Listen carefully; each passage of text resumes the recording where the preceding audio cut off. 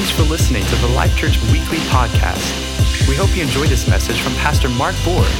For any other messages or other resources, please visit us at lcboise.com.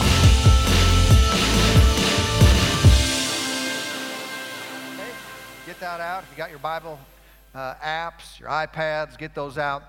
Turn with me, if you would, to Matthew chapter 16. Matthew, the 16th chapter. Have you ever signed up for something not fully knowing what you were getting when you signed up?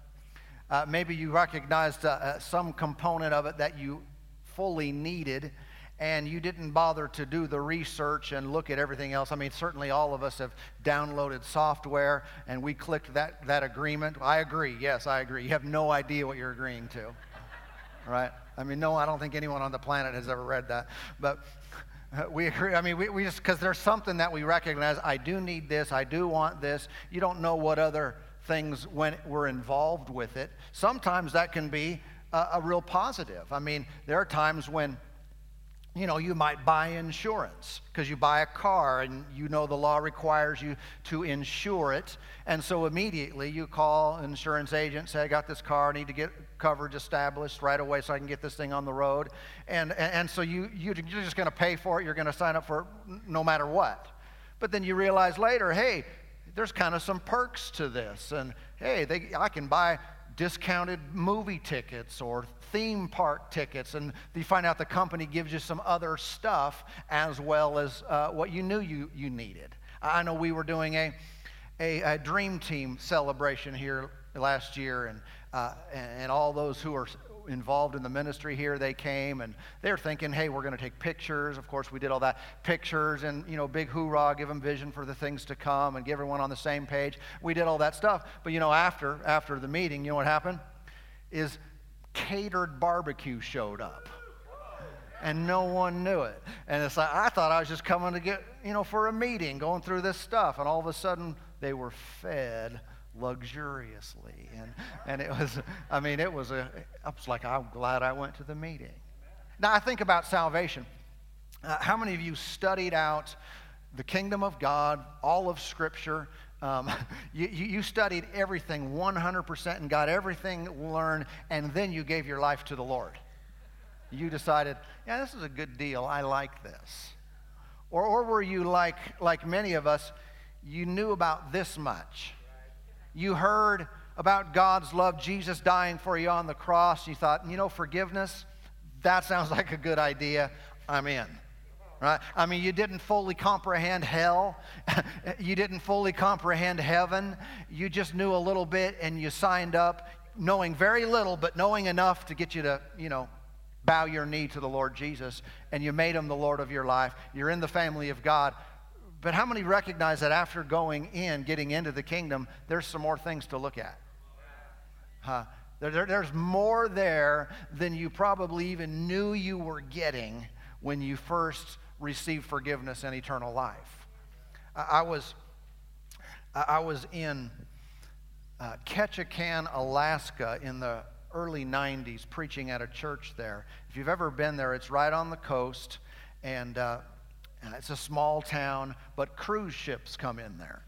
And I had never been on a cruise ship, and I was pretty impressed and fascinated with their size, and I wanted to know what was inside. I wanted to look in, and I didn't really know how that all worked, and I thought, you know, maybe it's like a hotel. Maybe I can go in and look around. And so it was right there by the town, so I'm walking. So I thought, I'm walking over there. It was very close. I walk up the ramp to the guy at the door. And I said, can I come in and look around? You know what he said? No. And he wouldn't let me. But I was very curious as to what was in there. And you know, later I was able to actually go through the legal channels, pay for the ticket, and get on those cruise ships. And pretty impressive. You know, it's like a floating hotel with a mall and restaurants and, you know, pools and all this kind of stuff. One of the things we often would do when first getting on a ship is you go find your room, and then you go go hunting. You go scouting around. I'm going to go check this place out and see what is here. Ride the elevators and just look at everything. And sometimes, depending on the size, it can take you a while. I mean, I did see the Love Boat when I was, a kid. And so I had a little experience before getting on, with Captain Stubing and Isaac and some of those guys. But we bought the cruise. You'd buy the cruise, and then you get on, and then you start to explore. Likewise, it is with salvation. When someone receives the Lord and they stop right there, it's like, hold on here. Yeah, you're going to heaven, but there is a whole bunch of good stuff. There's a whole lot to look at. There's a whole lot to discover. You need to start exploring the vastness of God's goodness and His blessings and His glory and His plan for your life, because He has a purpose and a reason for you being here, and He wants you to discover that. And I think we do ourselves a great disservice if we just receive salvation and stop right there. Okay? It's time to look around. It's time to understand what we signed up for and start taking advantage of the perks and of the blessings and of the, the good things that the Lord has included with this deal. Amen. Amen. And so I want you to look over with me at Matthew chapter 16. Matthew, the 16th chapter. Let's begin reading here in verse 13. Matthew 16:13. When Jesus came into the region of Caesarea Philippi, He asked His disciples, saying, "Who do men say that I, the Son of Man, am?" So they said, "Some say John the Baptist, some Elijah, and others Jeremiah or one of the prophets." And He said to them, "Who do you say that I am?" Simon Peter answered and said, "You are the Christ, the Son of the living God." Is that question applicable to our lives today? That it's not enough just to know what everybody else thinks. It's not enough just to be well-read and be able to define the positions that different groups and different people have on God or have on Jesus. Well, I think He's this, I think He's this. Ultimately, for our own well-being, for our own eternity, we must come to a place where we say something about Jesus. What say you? What do you say about Him? If you don't have a strong conviction, then you cannot benefit from who He really is. All right? I don't want to just describe Him from afar. I need a personal revelation. That's what He had. Verse 17. Then Jesus answered and said to him, "Blessed are you, Simon Bar-Jonah, for flesh and blood has not revealed this to you, but my Father who is in heaven." In other words, you didn't get this just from talking to people. You didn't get this from listening to everyone's opinion. God the Father opened this up to you. He showed you this. What you just said, that came from heaven. All right? Personal revelation is huge. It is vital not only that we know stuff from a mental standpoint, but that we get it inside. We actually see it. We have revelation. I'm telling you, if the Father would reveal something to Peter, He'll reveal something to you. When it's revealed, it works. When it's cloudy, you don't see it, you don't understand, it's hard to take advantage of and benefit from whatever He's saying. As soon as you get it, revelation starts to make things click in your life. Verse 18. "And I also say to you that you are Peter, and on this rock I will build my church, and the gates of hell shall not prevail against it. And I will give you the keys of the kingdom of heaven, and whatever you bind on earth will be bound in heaven, and whatever you loose on earth will be loosed in heaven." And so notice this phrase, notice this language Jesus used here. He said, "I will build my church." We are a part of something glorious, something powerful, something defined by the Lord, undefeatable. We cannot lose. We are involved in something that was not created by the will of man. Church is not man's idea. Now listen, a lot of religion is man's idea. I get that. The church of the Lord Jesus Christ is not a human invention. It's not man's ingenuity. It is not something humanly devised that we are a part of. This is something very important, something that we should really understand and get. This is something that is of God. Jesus said this a couple thousand years ago. He said, I will build my church. And here we are. We are a manifestation of Jesus' work. You are, I am a part of something the Lord Jesus himself said he would build. Yeah. I don't know, you're not getting this yet, but there's something about this that says I'm a part of something that God made. That is a big deal. I mean, the very fact that I'm thinking the way I am, the very fact that I've lived my life the way I have, and I have given myself to him, and I am a part of what he's doing, that was his design. Yeah. And so knowing what you are a part of will significantly impact the way you live. It'll impact what you pour your life into, what you pour your energy into. You know, if you read back in Genesis chapter 11, there was a group of people who decided to build something. And you remember that? It's called the Tower of Babel. Look what it says in Genesis 11 right there on the screen. And they said, come, let us build ourselves a city and a tower whose top is in the heavens. Let us make a name for ourselves, lest we be scattered abroad over the face of the whole earth. They decided to do something. And where is it now? It's not. It's called the Tower of Babel. That's where the Lord confused their language, and they were no longer able to operate together. See, they didn't seek the Lord's plan. They didn't get involved in something he was doing. They came up with their own plan. They said, this is what we want to do. Now, they would have been able to do a good bit of it, but it wasn't the plan of God, so it wasn't allowed to stand. All right?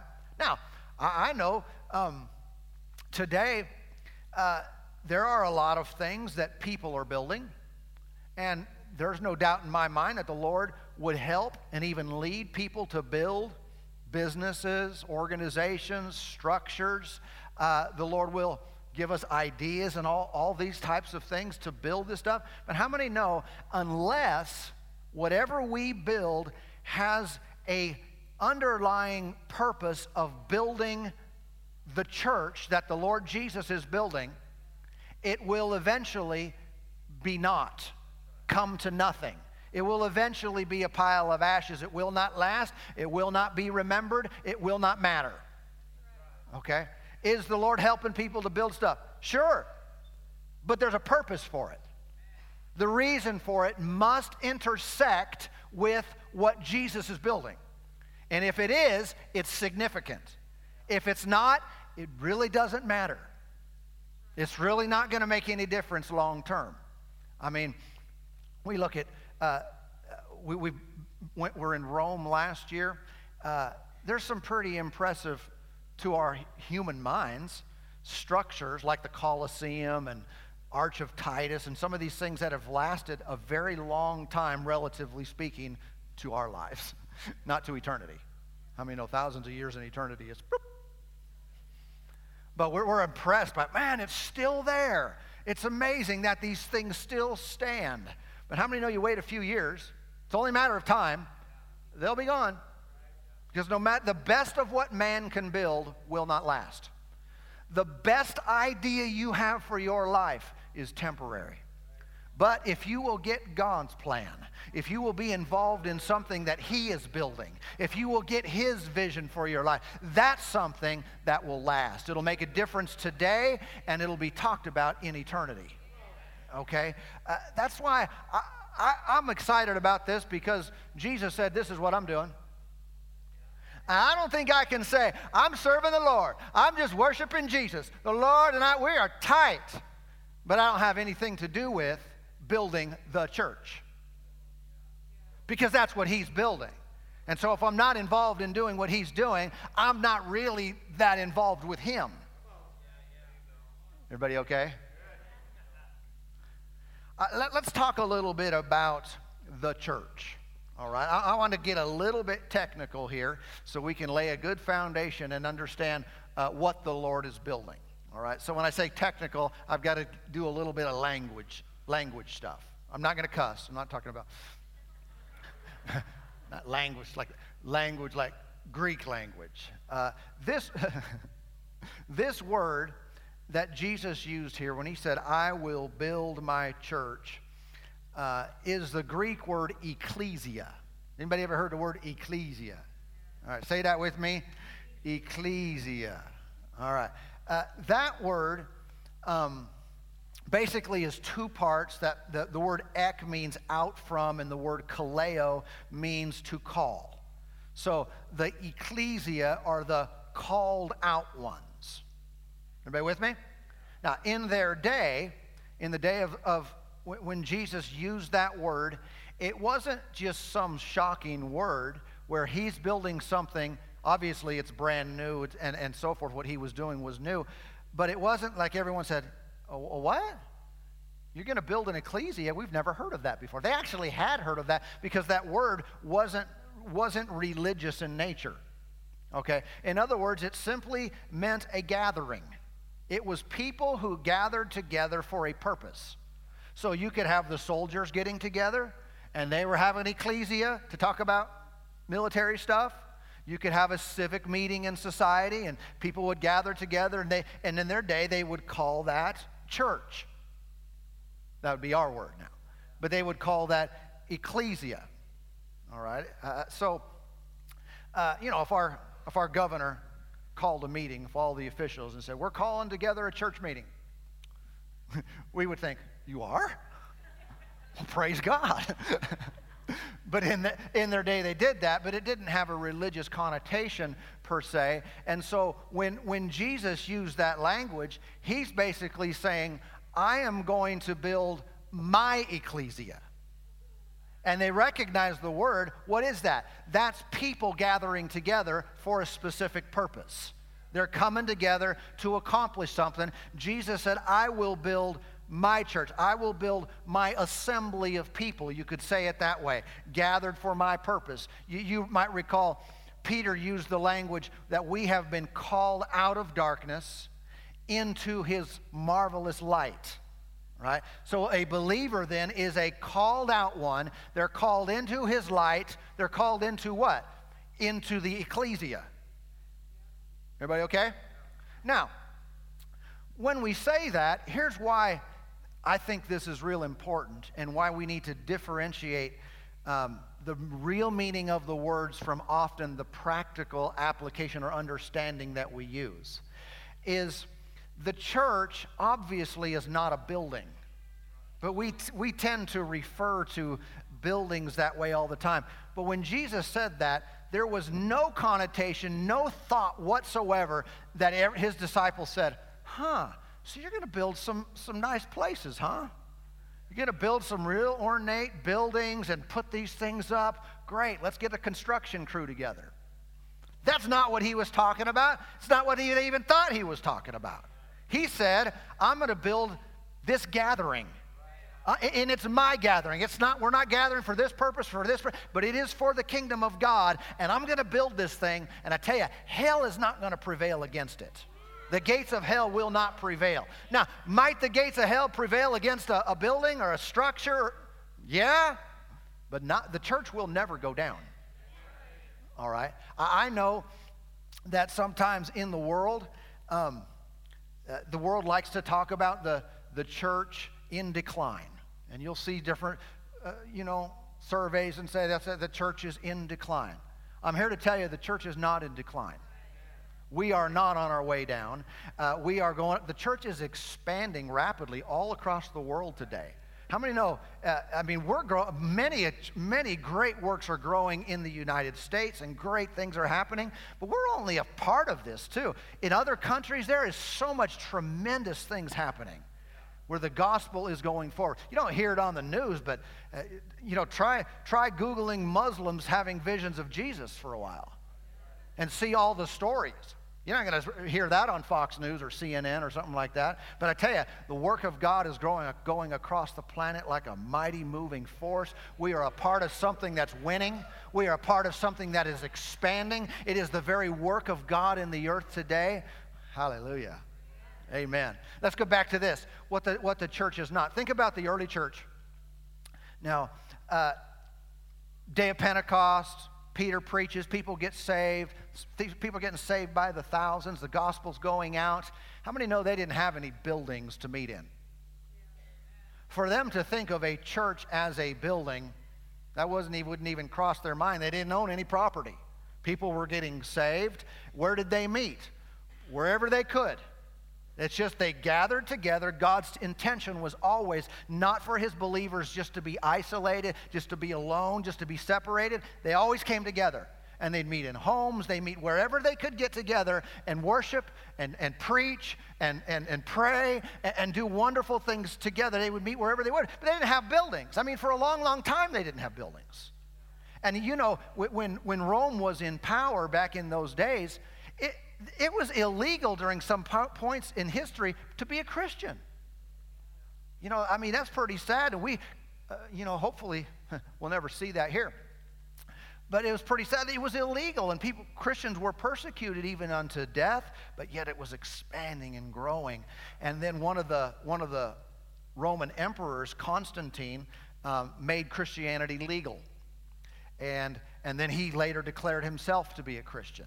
All of a sudden, Christianity got popular, and more people were embracing it. And that's when, what I see is when buildings started coming into play, and they started putting up structures, and some of them are still up.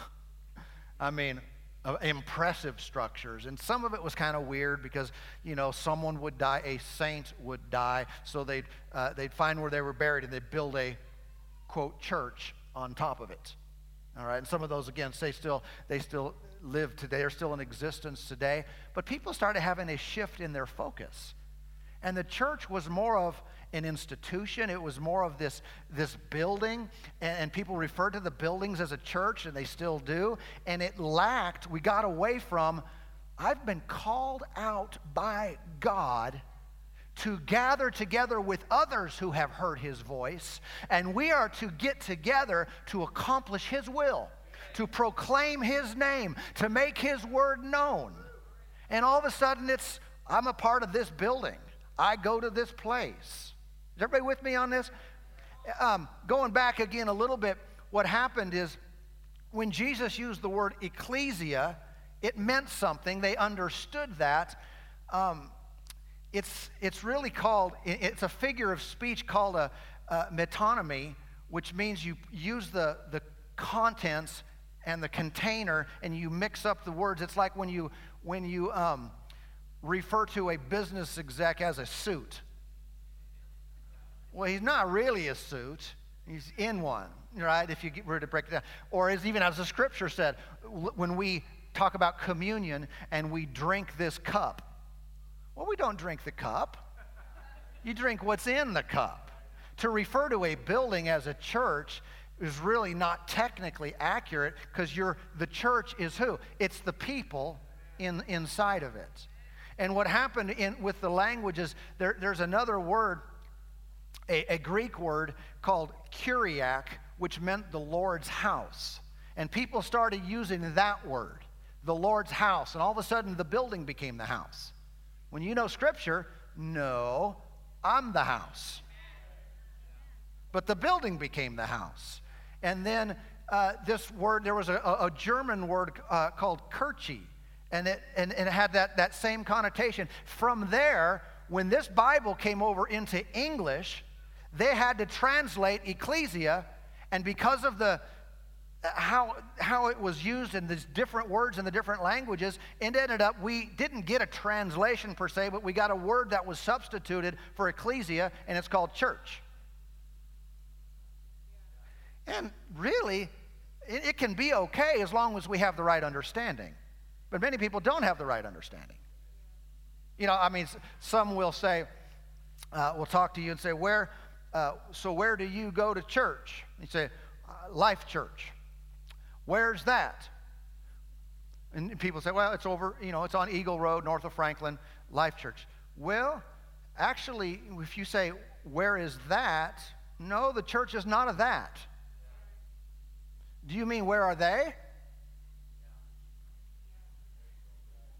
Or, if you're apart, where do we meet? Yeah. Now, I'm not trying to be nitpicky with words. I want to be nitpicky with our understanding. Okay? If someone said, well, what church are you part of? And we think of that building on Eagle Road. No. That's a primary place that we gather. We also meet in homes and different things. It's a primary place that we gather, but we are what God is doing.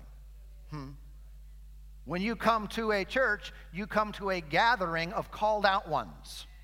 You come to a community of God's people that He has put a spark of His Spirit in to accomplish something for Him. That's what we're doing here today. Amen. But you lose that identity, that understanding, and it can get kind of dangerous, get kind of weird. You look through church history, they did all kinds of funky stuff with their buildings and power and control, and so much of it, the focus was wrong. All right? I think we should have nice buildings. I think believers all across the planet should have great places to meet in, and they should be big, because you need big places to reach more people. But here's the thing. This place, it'll be a pile of ashes soon. Some of those big ornate places that are, wonderful to look at and everything, they'll be a pile of ashes soon. This globe is going to melt with fervent heat.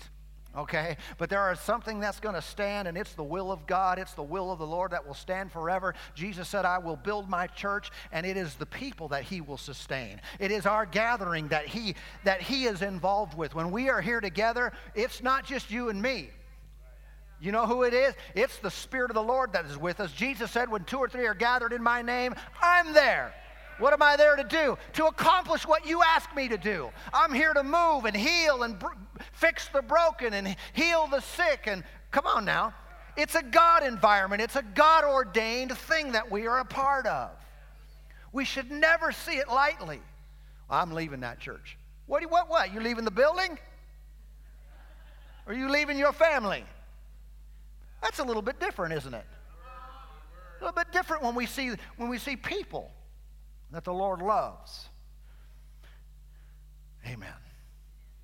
Paul used this language in Ephesians chapter 1, verse 22 and 23. He said, the church, which is His body. The church, how did he define the church? The church, which is a really cool building. No, the church, which is His body. The church existed before there were structures to house the gatherings, and really, the only reason we know of the word church, and know what that even is because of translations. Translators. Really, it could have been. I'm not proposing we get rid of the word because we have to change our sign and everything.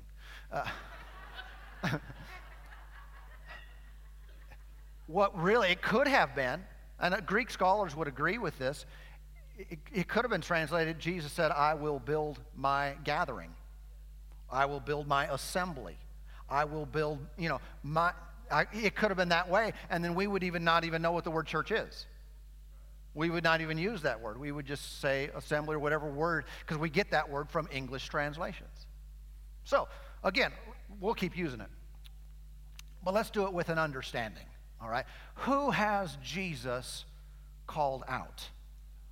If we are the called out ones, who is in that group? How do you know if someone is a part of it? Certainly, not everyone who calls themselves a Christian is. Right? I mean, that's not the way it works spiritually. Well, I'm going to identify as a Christian now. Well, what does that mean? You're going to call yourself that? You're going to behave like one? When you know Scripture, you know you have to be born again. You have to have a spiritual resurrection. How many know not everyone who meets in a, quote, church building is a Christian?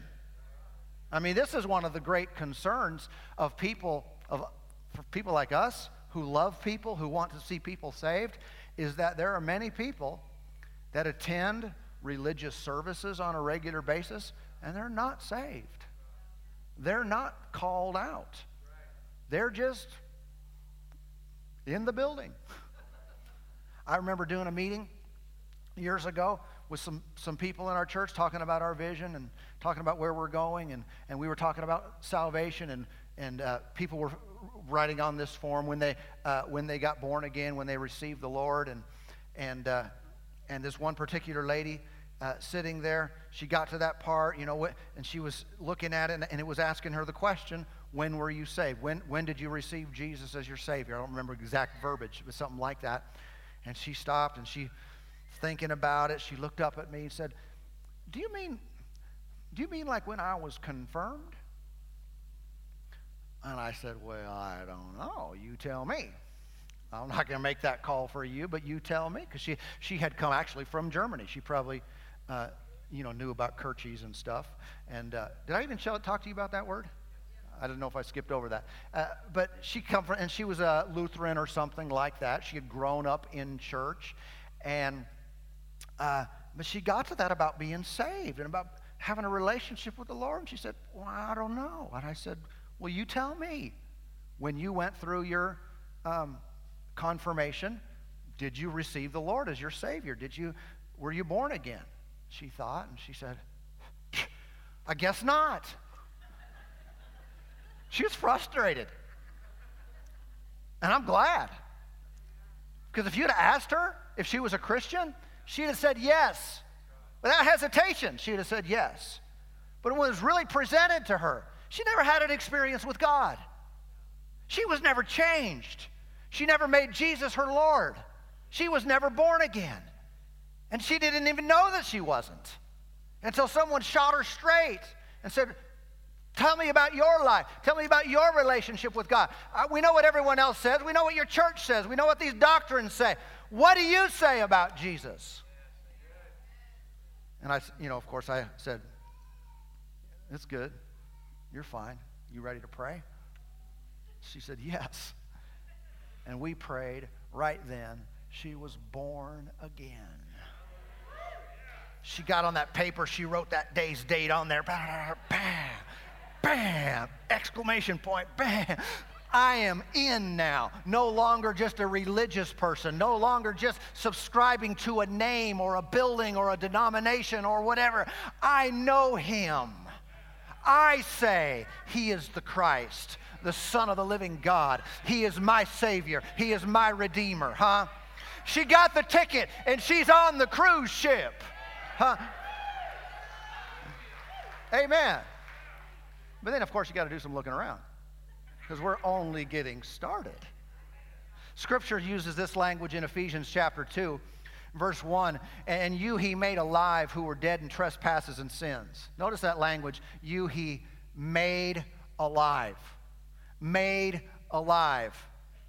In which you were once, who were dead. You were dead, now you're alive. In which you once walked according to the course of this world, according to the prince of the power of the air, and the spirit that now works in the sons of disobedience, among whom we all once conducted ourselves in the lust of our flesh, fulfilling the desires of the flesh and of the mind, and were by nature the children of wrath, just as others. Notice that language. Alive, dead, used to be a child of wrath. That doesn't sound good, does it? But that's a spiritual perspective. It's not judged naturally. Are you a part of this group? Do you go to this building? Do you give this kind of money? No, it's a spiritual revelation of where you stand with God. Okay, Jesus said of a group in John chapter 8 to some Pharisees, very religious people. He said, look, you're of your father, the devil. That's a pretty strong statement. Your dad is the devil. They didn't like that, but that was spiritually true. That was the case. Amen. We need to know and understand these spiritual things so we can see things from God's perspective. Yeah. Amen. Now, there's something else I wanted to say about that. Thank you, Lord. Now, if we begin to recognize what the church is, and that everything is about the purpose of building the church. Building what? A building? No, building what the Lord is building. Then it changes how we live our lives. It's a different focus. What are you pouring yourself into? And what does that have to do with what Jesus is building? It's got to have a connection or it's not worth doing. It's got to. Like I said, I know the Lord helps people build various businesses and organizations and so forth, but there needs to be a connection to building the Lord's church, or it is really of very little value because it's all going to go away. What are we pouring our lives into? We need to know what the church is. We need to know what our part in building it is. What are we? We are a part today of the universal ecclesia, the called out ones. We are a gathering of people with a purpose. It is God's idea that we exist. And you hear us say that sometimes. We'll be teaching and ministering, and I'll say, you know what? I said this recently. I'm really convinced that what we're doing right here, I'm talking just us, what we're doing, this is of God. God's involved in it. He's causing it. He's driving it. He's funding it. He's blessing it. I mean, some of the things we experience, there is no natural explanation for them. You can't naturally understand from a medical perspective all the things that people are being healed of. Well, what is that? It's evidence. This is a God thing. Jesus said, I will confirm my word with signs following. And if we're preaching the word, we're giving what the Lord has given us to give, he backs it up with demonstration. He backs it up with power. And so here's let me try to end, because we're going to go down this road a little ways next time. We are not weak. We are not powerless. We will not be defeated. It is impossible for us to go down, because the Lord said he would build his church. Ephesians 5 says we are the spotless bride. We are presented as spotless before him. Revelation talks about how the bride, the lamb, or the wife, really the bride, has made herself ready. And so there is some equipping, there is some stirring going on in the body of Christ around the world today. And the church is preparing herself for great manifestations of God's glory. And we are going to meet the Lord in the air. But I tell you, we're not going down. We will not be defeated, no matter how many laws are passed or what happens in society that tries to squelch our voice and tries to diminish us with different names and different things like that. No, the Lord's got our back. And we are not fulfilling our own will or our own plan. We're not here on our own agenda. The Lord has sent us to accomplish his will, and it will be done. It shall be established, and great things shall transpire, and many, many lives will be swept into the kingdom, and it'll be for his glory. And I tell you, it's not going to be some puny structure like the Colosseum that only lasts a couple thousand years. It's going to be something glorious that lasts for even the ages to come. Amen. Father, thank you for working in us today. Thank you for speaking to our hearts. We hope you enjoyed this message. Find our other messages on iTunes or visit our website at lcboise.com and follow us on social media, Life Church Boise. Thank you and have a blessed day.